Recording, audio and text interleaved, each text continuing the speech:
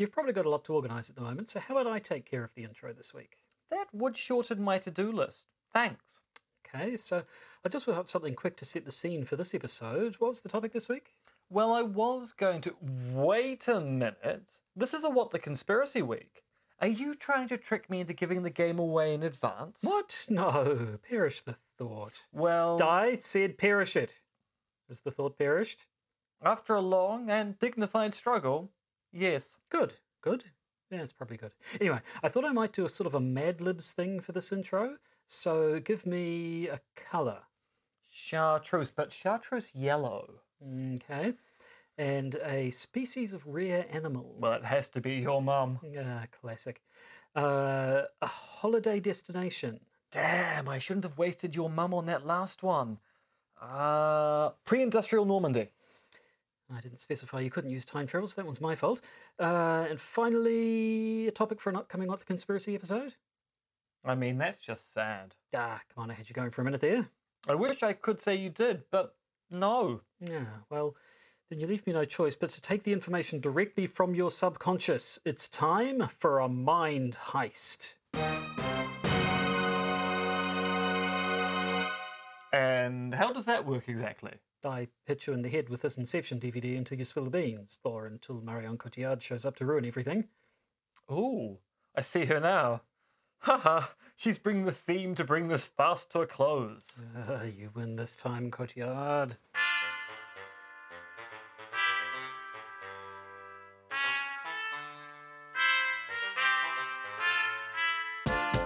The Podcaster's Guide to the Conspiracy, brought to you today by Josh Addison and Dr. M. Dentith.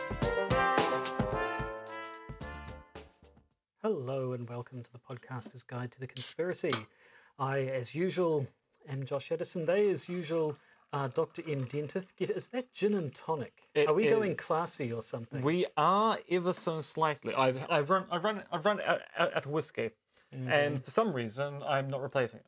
Fair enough. And okay, for the people not watching the video, Emma's now pouring something green into the gin and tonic. Elixir Vegetal is made by Carthusian monks who make chartreuse. Right. You'll smell it? No. It's digestive.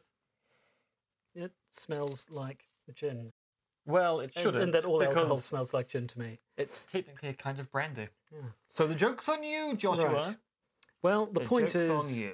The point is, you're getting nicely wasted and I'm not, which could be more of a problem this week than usual, since you're the one who's going to be introducing me to a conspiracy theory I've never heard before. So it'll be a bit harder for me to paper over the cracks in your madcap demeanour as you become nasty drunk. Yes, I am known for being a very, very nasty drunk. Actually, though, before we talk about this week's episode, we should talk about last week's episode. I've got one comment on the new Uncle Sam's thing on YouTube. Yes, well, right, so because we did talk about this last week, that we basically did a sequel to Uncle Sam's Snuff Box due to the, I'm going to put in scare quotes, popularity of the previous episode. It did take several months for people to find that first episode, because I think the people who are really big fans of Uncle Sam's Snuff Factory are also the kind of people who only search for it every few months to find out there's been any updates. So the messages will come, but Josh, what did our correspondent say? Well, they were basically wanting us to know that there's an underground war happening at the moment where the Alliance, with a capital A, are going around... That's the political party that used to be run by Jim Anderson and co. Well, in New Zealand, became the Jim Anderson Progressive Party. Yes, but I think... And then just Jim Anderson? I think overseas, though, it seems to be some secret organisation. Well, I mean, it's a classic story, isn't it? A New Zealander who isn't successful here becomes very successful overseas. Well, that's true. Rose Matafeo is doing very well at the moment. Yes, sitcoms galore. Good I mean, really, very, very well done. No, so apparently this alliance are off running around the country, destroying these underground bases that are run by the evil pedophile elites. And closed with a comment of, if you are wondering where all of those millions of missing children have gone, Which millions are not. of missing children, no. I mean, it's one of those things you can't really prove a negative. No. And that if we go, but there aren't millions of children missing, they'll go, aha! But they're missing. You show me where they are then. Or show me where they aren't. I'll show you where they aren't. So anyway, we've had one bite already, so I guess it's doing more its bites job. will come. I'm sure they I will. just suspect they'll all come from the same people. Well, yes, almost certainly. Anyway, I think that's all we have to talk about, I think.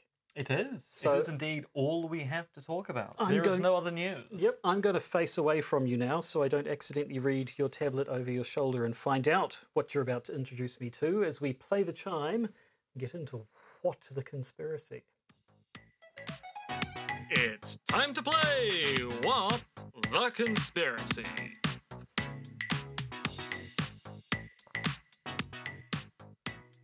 Right, well, my tablet's away. I don't even care if it restarts in the middle of an episode now because it's Which no it good to will, me. it It will. will. It almost certainly will, yes. Now, standard 3 questions. Mm-hmm. Where, what, and the other one. The other one, when, When. probably, yes. Yeah. Well, okay, so what last week you tricked me with a thing that turned out to be a work of fiction from late early 1900s England or something like that, late 1800s. So I'm going to guess you're going to go as far as that from that as possible.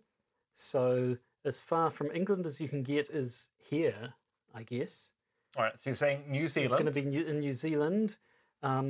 As far as we can get from the late 1800s would be the early, also 1800s. I don't know how that See, works. I thought you were going to go to, say, 1800 Maybe 1800 BCE. BC. Oh, even better. Yeah, 1800 BC in New Zealand.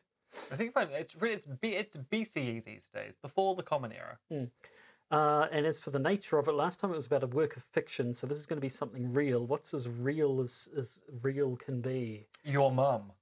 True, but something the opposite of abstract. Well, opposite of abstract, of course, is concrete. So I'm going to guess it's something about a 4,000-year-old concrete factory in what would later become New Zealand. Interesting. You are so incredibly wrong. Well, I'd pretty much have to be. What do we got? It's the 20th century. Mm-hmm. It is, depending on how you want to locate where this caper occurred, it's either Eastern Europe or Cuba or the United States of America. Mm-hmm. And it's an assassination plot.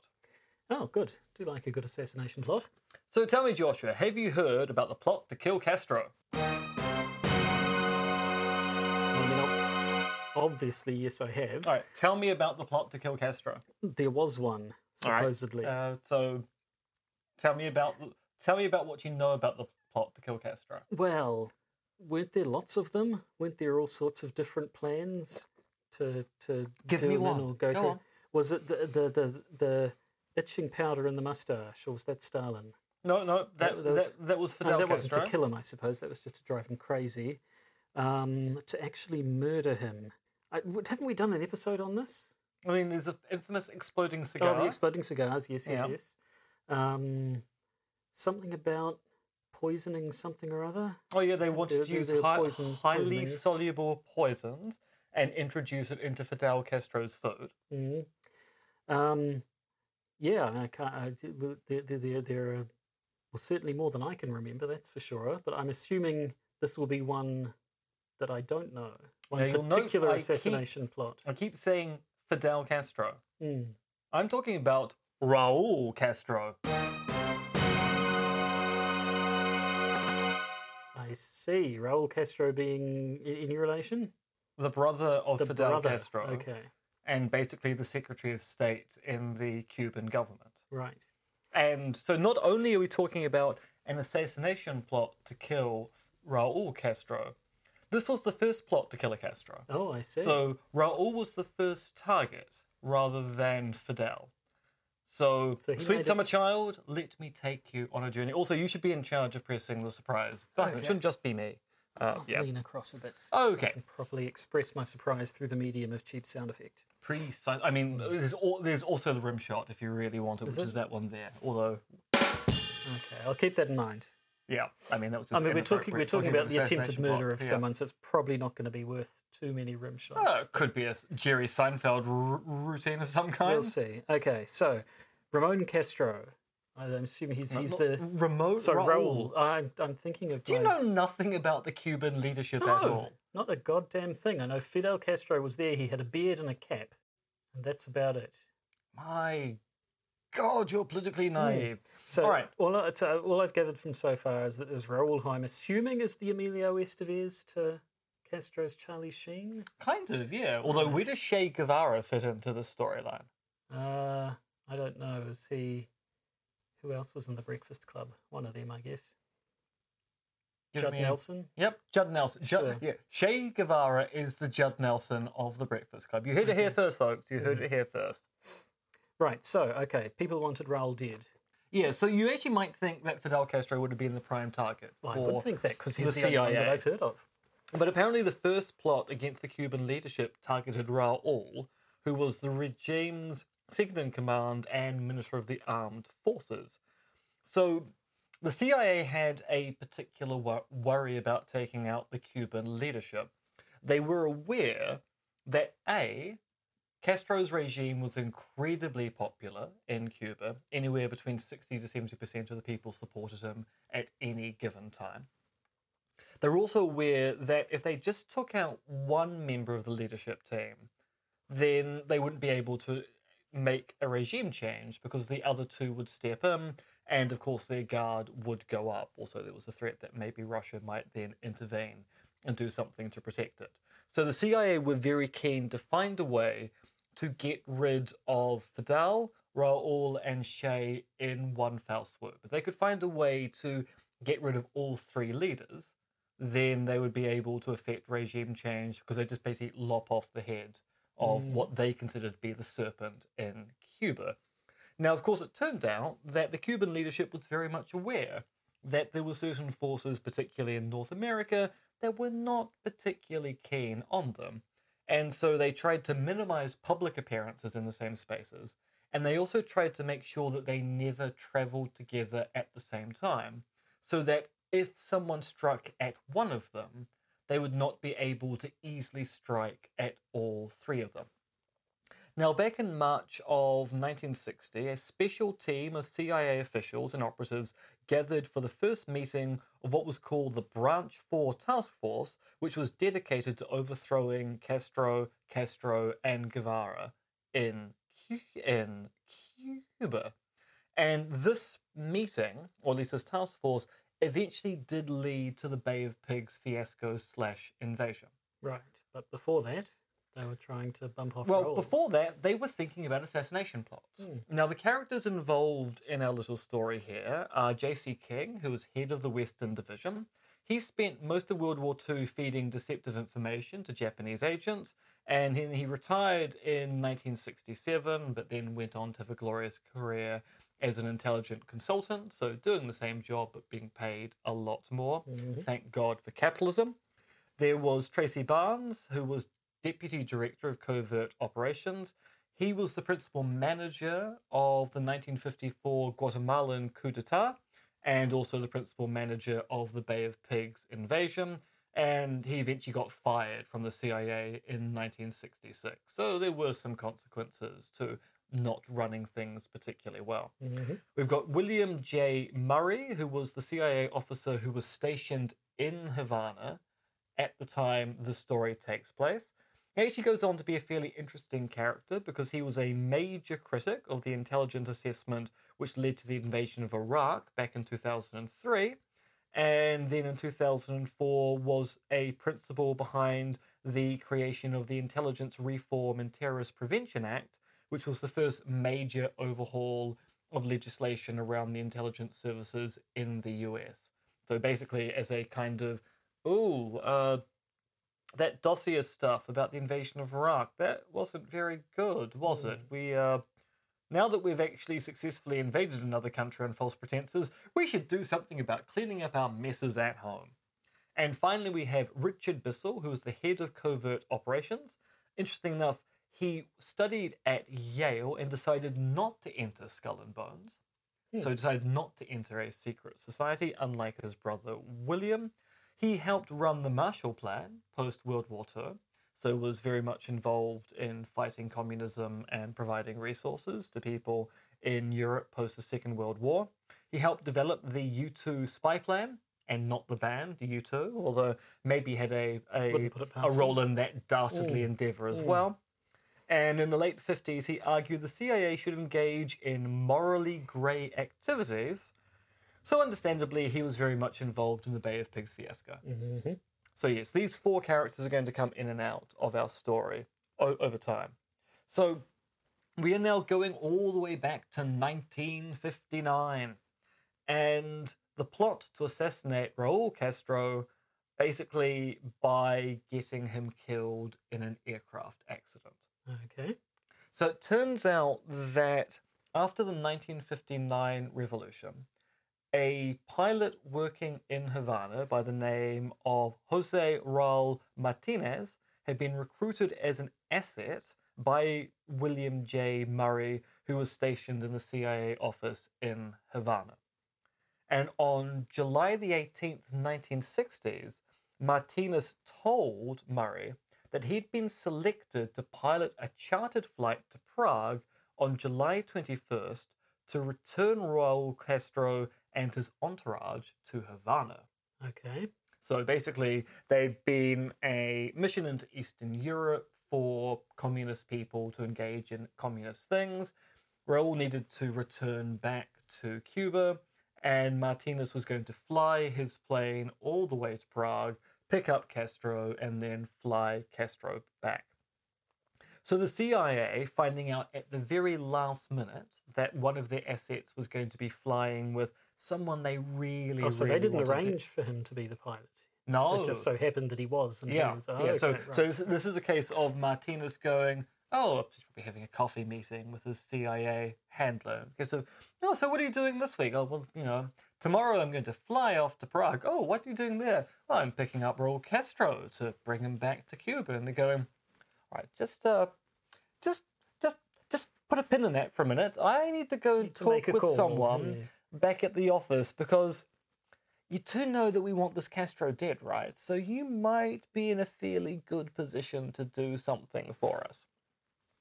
So Barnes and King offer Martinez $10,000 or a reasonable demand in excess of that, as well as to arrange rescue facilities for the pilot after an accident had taken place. But they definitely said no money in advance. So you get paid on completion of your service. You're not going to get anything before you actually do the deed. I guess that makes sense. Don't want him losing his nerve or what have you. I'm interested to hear how they intended to fake an air crash that would be fatal to the passenger but not to the pilot.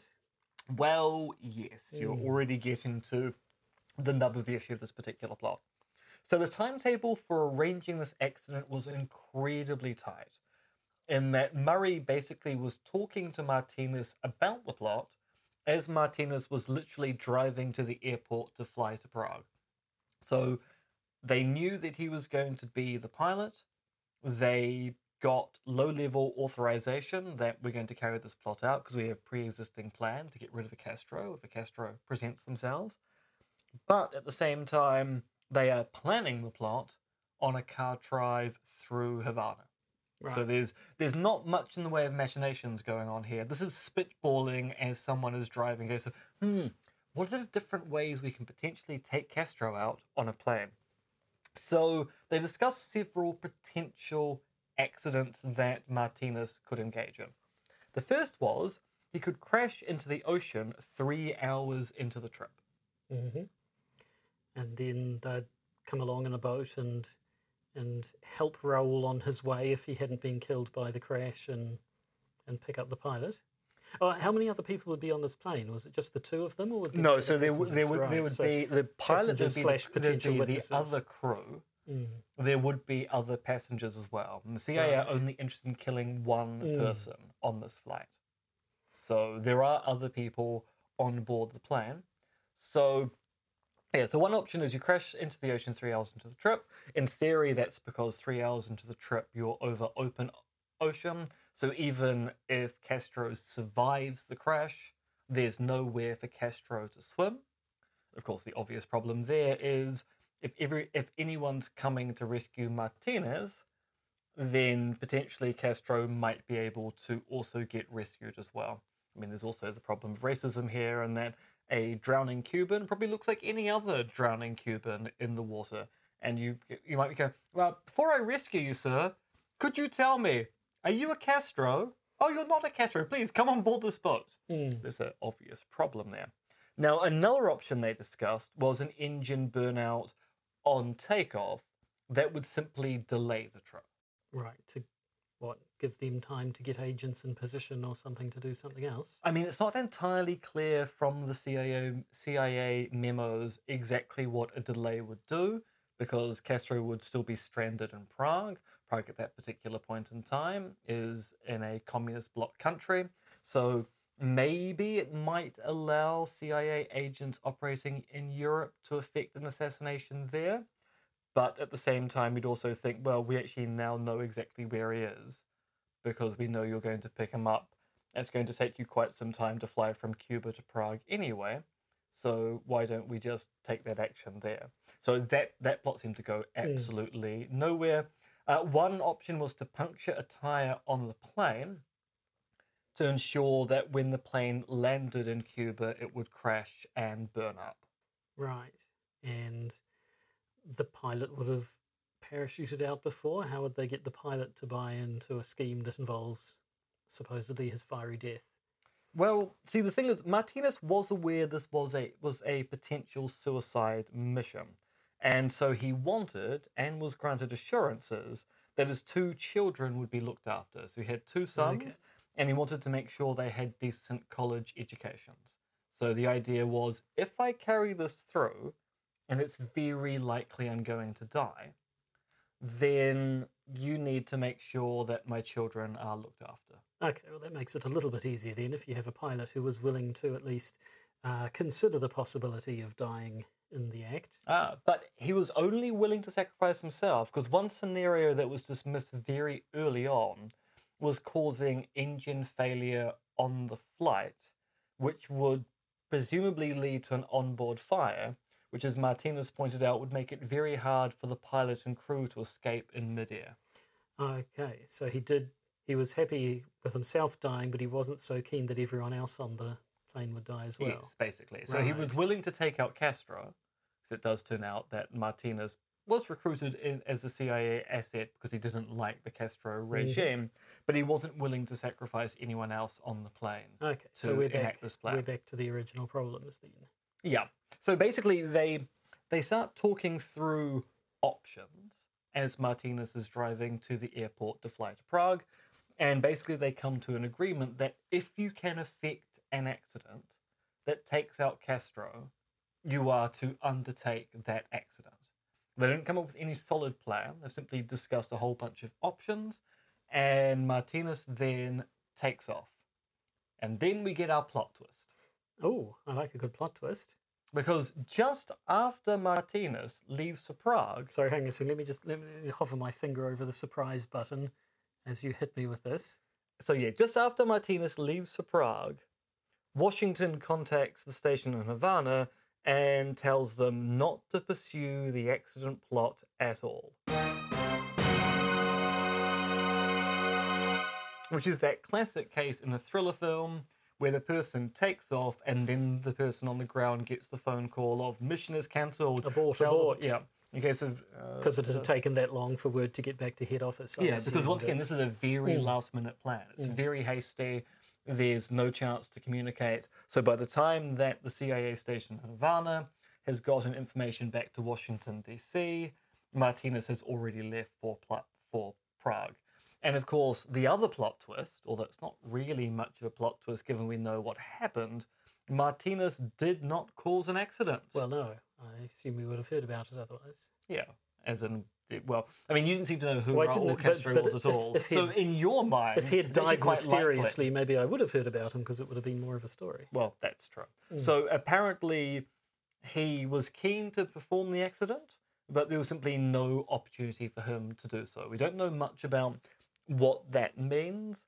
It might have meant that he just couldn't figure a way to do it, or it might have meant that Castro's security was so tight there was no way to engage in any malfeasance on board the plane.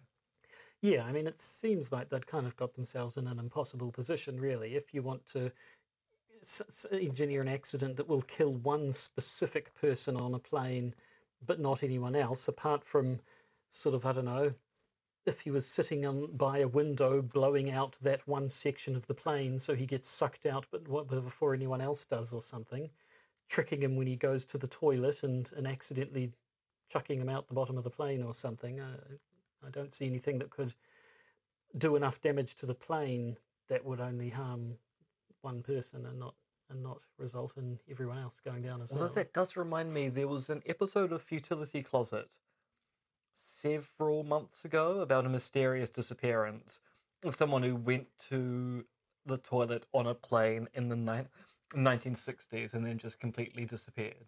And the only operating assumption anyone has is that he must have wandered out the wrong door in midair, because, of course, with non-pressurized cabins, you'd be in a situation you might accidentally open the outside door rather than the toilet door, and people are going, this is really the only way to explain it is either he went to the bathroom and stepped out the wrong door and took a very long drop, or he was assassinated, but no one can explain why he would have been assassinated. There was no rationale as to why someone would push him out the door on that plan. So the idea of confusing Castro such that when he goes to the toilet, he tumbles out the plane is something which could have occurred.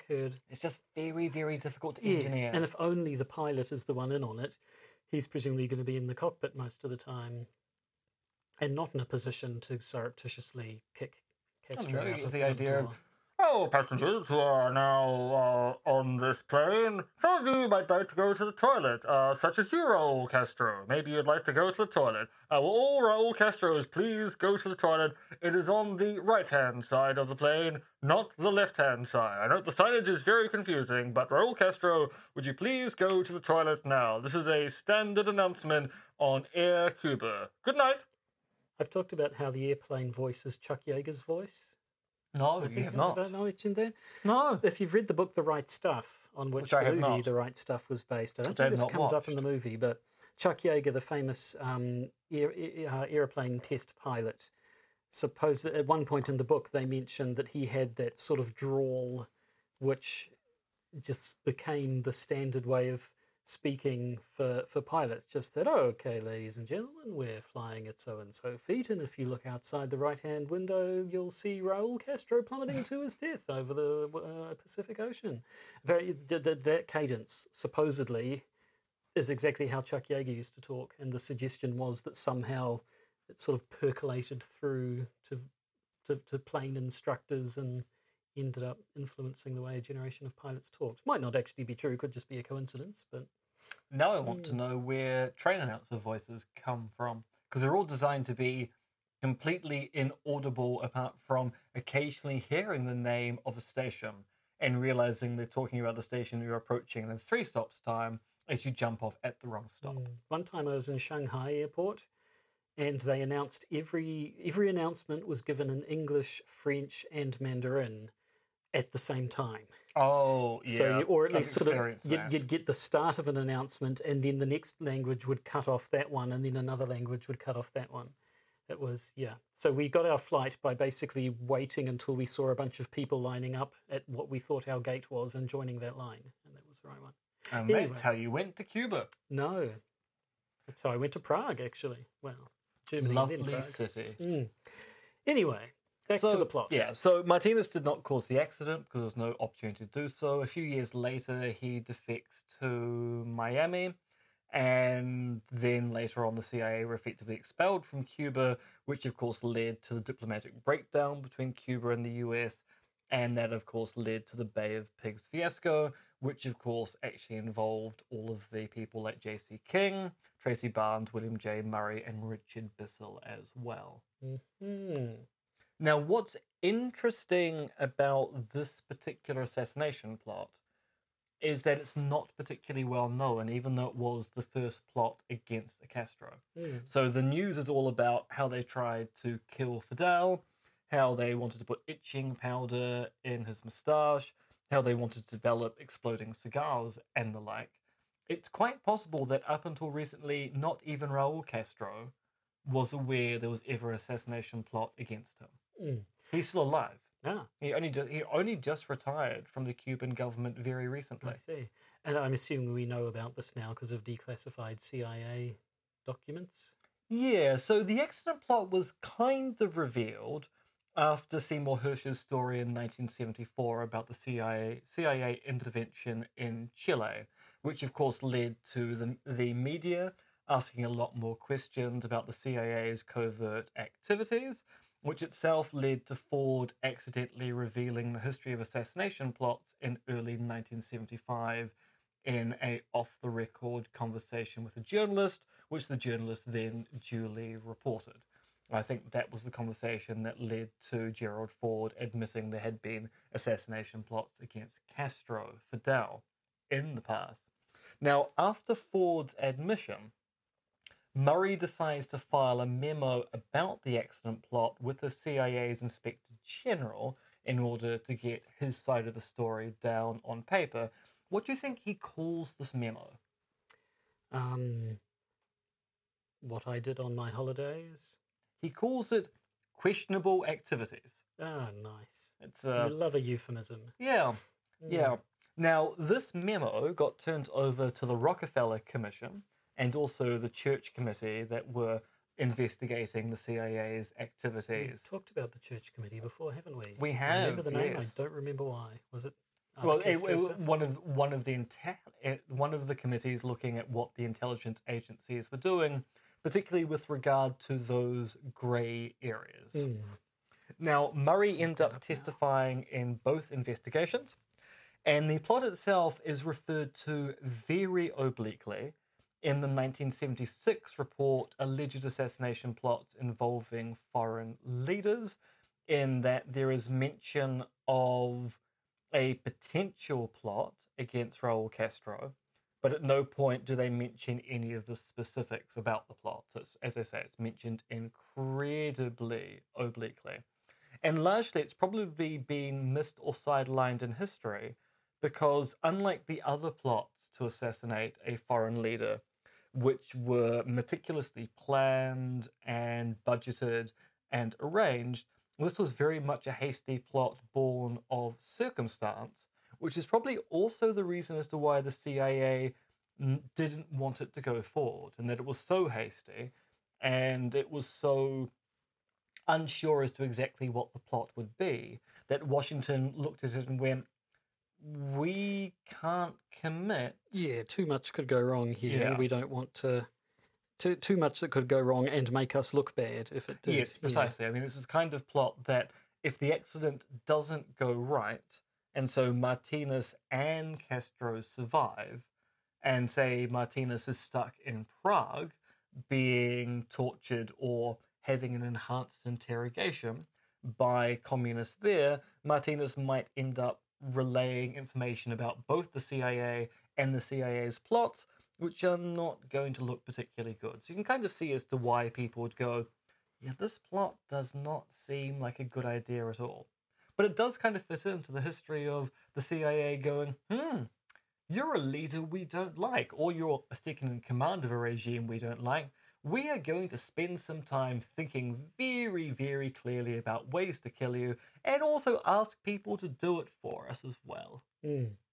COINTELPRO, I think, is the last time we looked at the church, mentioned Yes. the Church Committee. Yeah. I only really remember it because it was named after a guy called Mr. Church, not an actual church. No, although the Church Committee, a whole bunch of churches investigating intelligence failures by the CIA, would actually be quite fascinating. So there we have it, is it? That is the story of the accident plot, the first plot to kill a Castro, and not a Fidel Castro.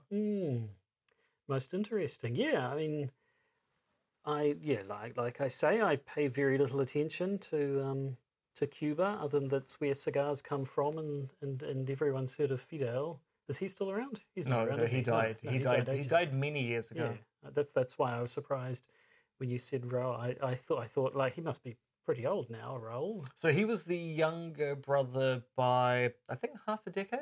Oh, goodness. Yeah. Okay, well, yeah, I mean, yeah. I imagine had they succeeded, we probably would know the name of Raul Castro.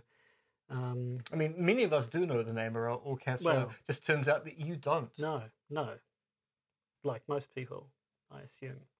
No, just you. No, Just you. no. I'm going to go full steam into the false consensus bias and assume that everything what I know is what most people think, and anyone who thinks otherwise, there's something horribly wrong with them. Well, I mean, there is something horribly wrong with him. It's just not for the reason that you think. Right. And so, hang on, I just realised. So we've got a bonus episode coming up.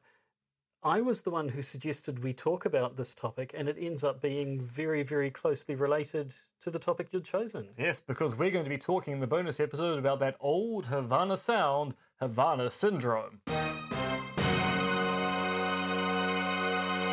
Well, how about that? So I picked a topic that happened to be closely related to the topic that you'd picked, and neither of us knew that the other was thinking that. Or psychic connection. Did we? I mean, I knew. Well, I mean, you knew after I said that's what we were going to do, but you didn't know I was going to suggest that when you thought up this topic. Didn't I, Joshua? Didn't I? See, this is the point where we do the kind of reveal song from the Saw films, where it turns out that using a series of flashbacks, I've been psychologically conditioning Josh to make sure we talk about Havana Syndrome for several weeks by using coded phrases or making really, really broad hints. Right. Never seen a whole Saw film. Don't watch Spiral then. Good. I wasn't going to. It's quite bad. No. The problem, it's not bad per se, it's just really, really boring. Oh. Is it like, is it moved any past just sort of torture porn, look at these elaborate deaths for people, that stuff? No, not really. No. It's very disappointing. Have you seen the Empty Man though? No, and that I have heard good things about. I've heard it's a good sort of Lovecraftian, strange genre hopping movie that got marketed as a generic horror film and therefore didn't do well. Yes, it's well worth tracking down. Watch The Empty Man. No, I must get onto that at some stage. And that concludes the review section of our podcast. So yes, in our patron bonus episode for our lovely, lovely patrons, we'll be talking about the latest updates to talk of Havana Syndrome and that old Havana sound. A rumbling sound that makes you feel very, very ill. In vague, sort of non-specific ways.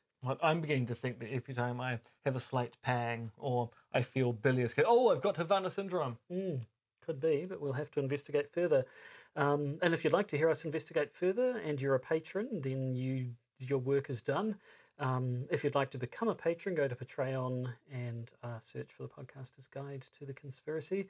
And if you don't want to be a patron, well, then you've had a whole episode of Cuba stuff already, so you should probably be thoroughly sated. Precisely. Just light up that Cuban cigar, drink that Cuban rum, and run your Cuban bath.